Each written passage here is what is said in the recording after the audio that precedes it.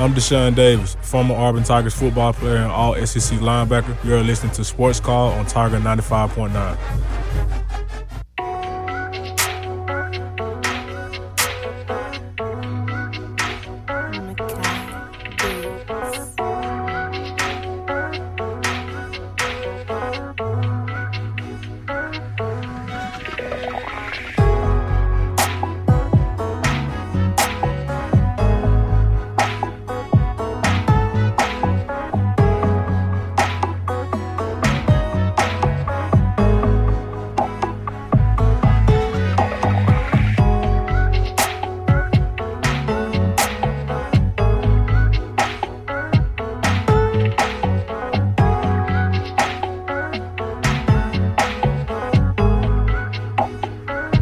Welcome back to Sports Call, Tiger 95.9. Ryan Lavoie, Brooks Childress, Tom Peavy with you here on this Tuesday edition of the program. And we are now excited to go to the Orthopedic Clinic phone line, and we welcome on Justin Ferguson of the Auburn Observer, fresh and back and hopefully well-rested after the trip to California. Justin, how are you this afternoon?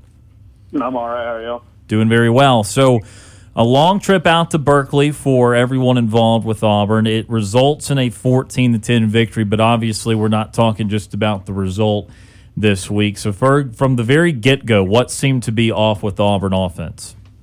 Yeah, they weren't able to get in any sort of rhythm, any sort of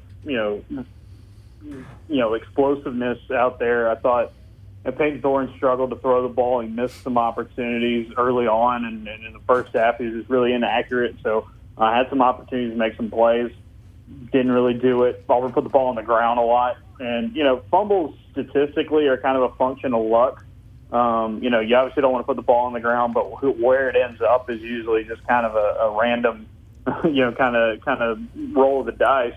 And Auburn lost all three of theirs, which is not normal as well. But, it's just this offense is a really big-time work in progress, and when you're not holding on to the football when you have some opportunities to, make some plays on the ground, you need to definitely do a better job of, making things happen through the air. And I think the thing for Auburn was, they didn't really get in any sort of rhythm passing. I think the coaching and the play calling didn't make things easy for Peyton Thorne. There weren't a lot of RPOs or quick throws in the offense that can kind of get him in a rhythm, and then he missed the opportunities he had. And then Auburn's wide receivers has got to do a better job at getting open. Because if your name's not Javarius Johnson or, Jay Ferry, you've had a hard time doing much of anything this year. Good news, though, for Auburn is that they got enough down the stretch, and the defense played well enough to give them that opportunity to win it. Justin, when you look at, you talked about the lack of rhythm on offense. Talk a little bit about the use of Peyton Thorne and Robbie Ashford kind of rotating in, because I know, Hugh Freeze was asked about it yesterday, and he said that really wasn't the plan going in. That's not how we want to use Robbie Ashford. But, they were just trying to look for something. Yeah, exactly. It was trying to find a spark. Thorne's not playing well. Nothing's really happening in the passing game. You go with your running quarterback and see if he can spark something with that package that he's got. And didn't happen either. I think, Auburn just, one thing after another, penalties, turnovers, really just kind of cost them. I wouldn't really blame, Ashford on it, and I wouldn't necessarily blame Auburn for trying something. Yeah, Peyton Thorne's still your quarterback. I think fourth quarter showed that last drive, or that go-ahead touchdown drive, showed why he can do that, kind of leads you between the 20s, throw the ball. They were just looking for something that didn't work. When they went back to Thorne and he at least settled down and made some throws, they had a good drive there and did enough to win this game. So, I think that's a key thing. Don't assume there's some sort of controversy, but also don't throw out Robbie Ashford altogether, because I think in different circumstances he can be a weapon for you. Kind of looking at the running game a little bit, Jarquez Hunter back out on the field. Did it look like he was a little rusty maybe, or just, not himself? But also, is that going to lead to seeing even more carries for guys like Damari Alston and Jeremiah Cobb? Yeah, I think he looked rusty for sure. There were some plays where he didn't make the right cut, didn't bounce the right way, and it really showed out there. And I think the key for Auburn is just they've got depth. Why not use it? Jeremiah Cobb looks great, early in his career. He is really doing a good job of showing a burst and explosiveness Damari Alston, I mean, I thought it was pretty telling once Jarquez fumbled that ball. They gave the ball to Damari to end it, to kind of put it away, and he did. So I think if you're Auburn, you really like that out of your running backs. I think Jarquez will be fine, give him some chances to kind of get back into the swing of things for sure. But you've got strength in your running game with your depth, so don't go away from that. Don't try to force anything on one guy. And I think Auburn is showing that some of those other guys and those younger guys are playing really well. Justin, flipping to the other side of the ball, going into last week, we were talking about coming into this game, the offense looked good in game one. It's the defense that has to get better. Well, it flipped there, and, we've talked about the offense not getting into that rhythm. The defense, they were out there. They were playing. Eugene Asante talked about it yesterday, that some of the trash talking from the Cal players kind of helped motivate them. Talk about the defensive performance, and specifically, it seemed like the alignment was much better, and I know that was a big hot topic going in off of last week's game. Yeah, Auburn did a great job in this game on defense, and it just goes to show you that, it's college football. Things change from week to week. This is a new team with a lot of new faces. You're not really going to know what you're going to get from week to week from this team, and I think in the positive aspect, it's what Auburn did on defense. They did a really good job of being in alignment, having their gaps. They tackled a lot better. The linebackers in the secondary did a good job of tackling in this game. Auburn's defensive line's still not just filled with a ton of big time playmakers, but they're blitzing at the right times and making spots. Eugene Asante was the best player on the field, period. Phenomenal game from him. This scheme, really, really works for him because he just see ball, hit ball, run as hard as humanly possible. Him and Donovan Kaufman have had great starts to the season, and I think it's because this system fits their games really, really well. And I think for Auburn, you come out of this game thinking, hey, if we can kind of take care of what we can control on defense, we're capable of making plays. We're capable of being a pretty good defense.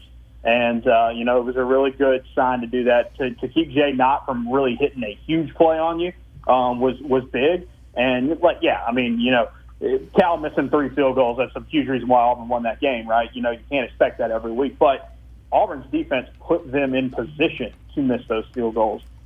Really buckled down and showed a lot of growth and maturity from last week, and that's a great sign for the future.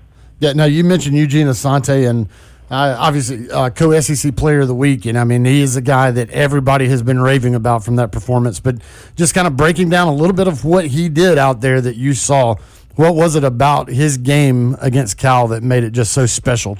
Yeah, he just is so fast. He moves really, really well. He plays with a ton of energy, no let up. He's got an extremely high motor, and it shows in a game like this where you're going to be tested by an offense that's going to play fast, try to get a lot of plays out there on the field, and on top of that, try to hit you in a variety of ways, make guys go out in space. It was tailor-made for him, and he did an exceptional job, I thought, of doing the little things right in this game, and just playing really, really hard. I think the blitzes. He has gotten home on 6 of his 9 blitzes this year. That is an insane pass rushing efficiency for him. It just really, really worked out, and I think this system has given him new life. And Auburn fans should be really excited for what the future holds for that guy. Talking to Justin Ferguson of the Auburn Observer today on Sports Call. So, Justin, as we heard yesterday, it looked like Hugh Freeze, or it sounded like Hugh Freeze was more in defensive meetings last week as opposed to offensive meetings that he was going to get with Philip Montgomery, already had as of yesterday, about game planning and maybe spend more time in the offensive room. And I know that fans are going to have this question, so I'll ask it of you. Where are we going to be throughout the year on play calling? Do you expect this to be a week-to-week question of how many plays did Freeze call this week, or did he help game plan more with Montgomery this week? What do you expect to have that look like this year? No, I don't buy into it, and quite frankly, anybody who's doing it's just trying to gin up attention or headlines. Really, I think Hugh Freeze is going to call some plays, and he called that fade Rivaldo the go-ahead touchdown. He's going to be involved. He's done everything he said he was going to do from the moment he hired Philip Montgomery. Hey, Philip's our guy. He's going to call most of the plays. I'll jump in here from time to time. I'll be involved, but it is Philip Montgomery's show. And he defended Montgomery yesterday. I thought Auburn should have done a much better job of getting Peyton Thorne in better positions, getting the ball to their playmakers they can trust, that's on coaching. You got to do better than that. But to sit here and think that this is going to be some sort of back and forth thing where, who's going to be the offense coordinator this way, who's going to be the play caller this week, it's just drama for no reason. This is, unless Auburn just tailspins on offense. I mean, guys, don't overreact. It's week 2. I think that's the big thing to come. This is a young team, well, not a young team, a new team in rebuilding mode. And what you've got to do if you're Auburn is just stay the course. Stick with what you know, and know that this year is about kind of improving overall. And there's going to be bumps, there's going to be problems. So Breeze is going to be involved. Breeze will call some plays at times. This is Philip Montgomery's show, and Auburn just got to do a better job of coming up with better ways to help out their offense because they're still learning what these guys can do on the field. So looking forward towards this weekend with Samford coming up. And this is just you speculating, just pure speculation on your part. Do you feel like that they may try to open up this passing game and really work on that? Or do you think that fans are just going to have to be understanding that this is going to be a majority running football team and you're going to continue just seeing runs and kind of passing here and there? Just, again, your speculation. I think they want to throw the ball. I mean, that is Freeze and Montgomery's MO, and they want to throw the ball, and they just haven't been able to do it so far. They got to have outside receivers who can step up. They've got to get better there. They've got to get the ball to the guys that they know they can trust, and it's just a handful of them right now more regularly. Peyton Thorne's got to play better. I mean, he just did not play well until the fourth quarter of that game, and he knows that, and everybody who watched that game knew that. I'll take you back to the last time I saw Auburn look that bad, on offense in a road game in a week 2. Clemson 2017. Auburn looked dreadful in that game, sacked a billion times, couldn't do anything on offense. That's a week 2 game. Week 3, they played Mercer. Now they fumbled the ball a lot in that game, but if you remember correctly, Garrett Stidham goes like 32 of 36 in that game, throws for 300 and something yards, breaks records at Auburn for a single game performance. And the next week, they go to Missouri on the road to open SEC play, open up the offense, they take shots downfield, their passing game's good, they walk out of there with a win. Now, it's very, very different.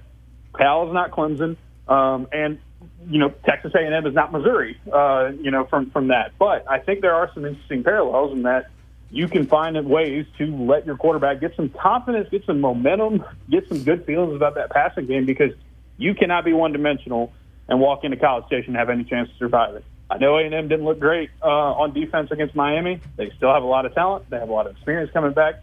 They're a very, very good football team with a lot of talent. So you can't just come in there and say, hey, we'll just run the ball and save it for later. They need those on-field reps. They need to work on themselves. I don't think, Thorne will necessarily go full Jarrett Stidham in this game, but if you let him turn it loose and let him throw the ball a good bit and work on that, that's what a game like this could be used for in a really good way. Talking to Justin Ferguson of the Auburn Observer today on Sports Call. Justin, last one for you, and again, in regards to the Samford week as they get set to open SEC play the week after, what kind of a similar question to the UMass week? What kind of boxes need to be checked for Auburn this week in preparation for A&M and the SEC? Do you have any sort of confidence throwing the ball? Do you have guys you can rely on at wide receiver? Can someone step up? Can someone separate themselves? Can they show that they are ready to be relied upon? I think if you're in the rest of the offense, it's, hey, protect the football, take care of it, don't fumble it as much, work on that, play a clean game. Offensive line, cut down on some of those penalties. You didn't play a bad game against Cal. You just got to cut down on some of those penalties and the mistakes that you had. Defensively, keep doing what you're doing. Show that Sanford's going to try a lot of different stuff. Chris Hatcher is an offensive guru at the small school level. He's been doing this for a very long time. Sanford's going to try to put up points on the board and just do a lot of crazy stuff. So it's going to test Auburn in a different way.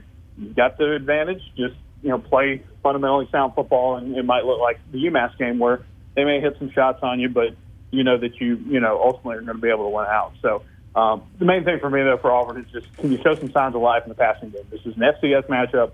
No, you're not going to want to run up the score. No, you're not going to want to, show everything that you've got. But this is a huge opportunity for Peyton Thorne and those receivers to get going, and also just find different ways to use Robbie Ashford and get him plugged in. Justin, as always, the time is greatly appreciated. What can our listeners expect at the Auburn Observer here in the coming week?